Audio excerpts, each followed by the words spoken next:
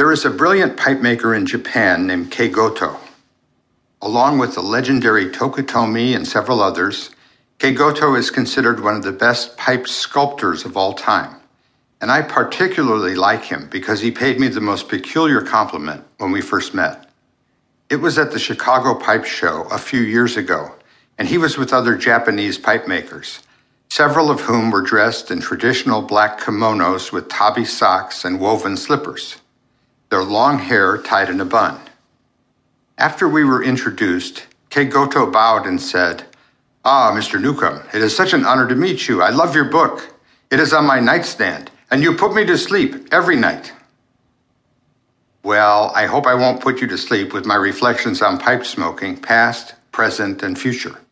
I want to explore the issue of why any of us would still smoke a pipe in the 21st century when it is viewed as such an unusual thing to do, to say the least. There are even some people who regard it as dangerous and irresponsible, and if they had their way, it would be classified as a criminal activity. At best, society views pipe smoking today as a hopelessly eccentric and out-of-date pastime, completely at odds with modern manners, opinion, and decorum. It wasn't always this way. In fact, pipe smoking has been popular for many centuries. In the United States, our country has its roots in tobacco. George Washington was a tobacco farmer, and John Adams a pipe smoker.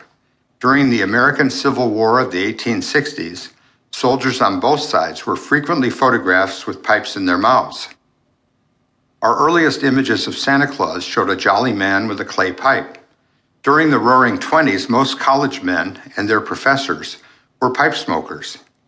Then came the Great Depression of the 1930s, when the pipe was the poor man's way to smoke because you only need one or two inexpensive pipes to smoke, and pipe tobacco lasts a long time. Following World War II, the pipe was pictured with television and movie fathers in one show after another, including with Spencer Tracy in the original movie version of Father of the Bride. It is not surprising that the Washington Post once called pipe smoke the aroma of fatherhood.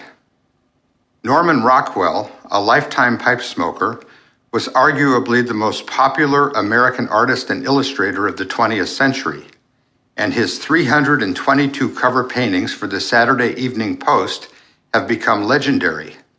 One of his most famous paintings is his triple self-portrait, in which he is studying his face in a mirror and showing us the canvas on which he is painting, while we see the whole picture as if we were standing behind the artist.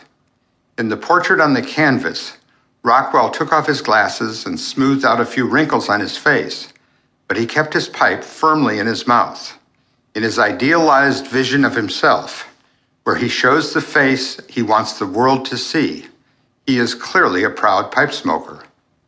I became a full-fledged pipe smoker in 1978, but I was dabbling with a pipe a couple of years before that, trying to give up cigarettes. But at the time I was experimenting in 1976, the President of the United States, Gerald Ford, was rarely pictured without his pipe. The fact that he lived to be 93, longer than any other president in history, says a great deal about the relaxing benefits of moderate pipe smoking. But throughout the 1980s, 90s, and to today, the message has been that all smoking is bad. The commercials started by saying it is unhealthy and ended by portraying it as pure evil. The rationale for this propaganda blitz was the very real damage caused by heavy cigarette smoking.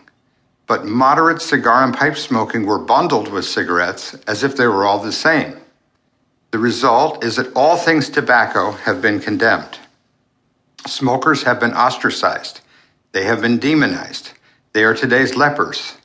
It is difficult in most places to smoke at work, or in a restaurant, or even in a bar.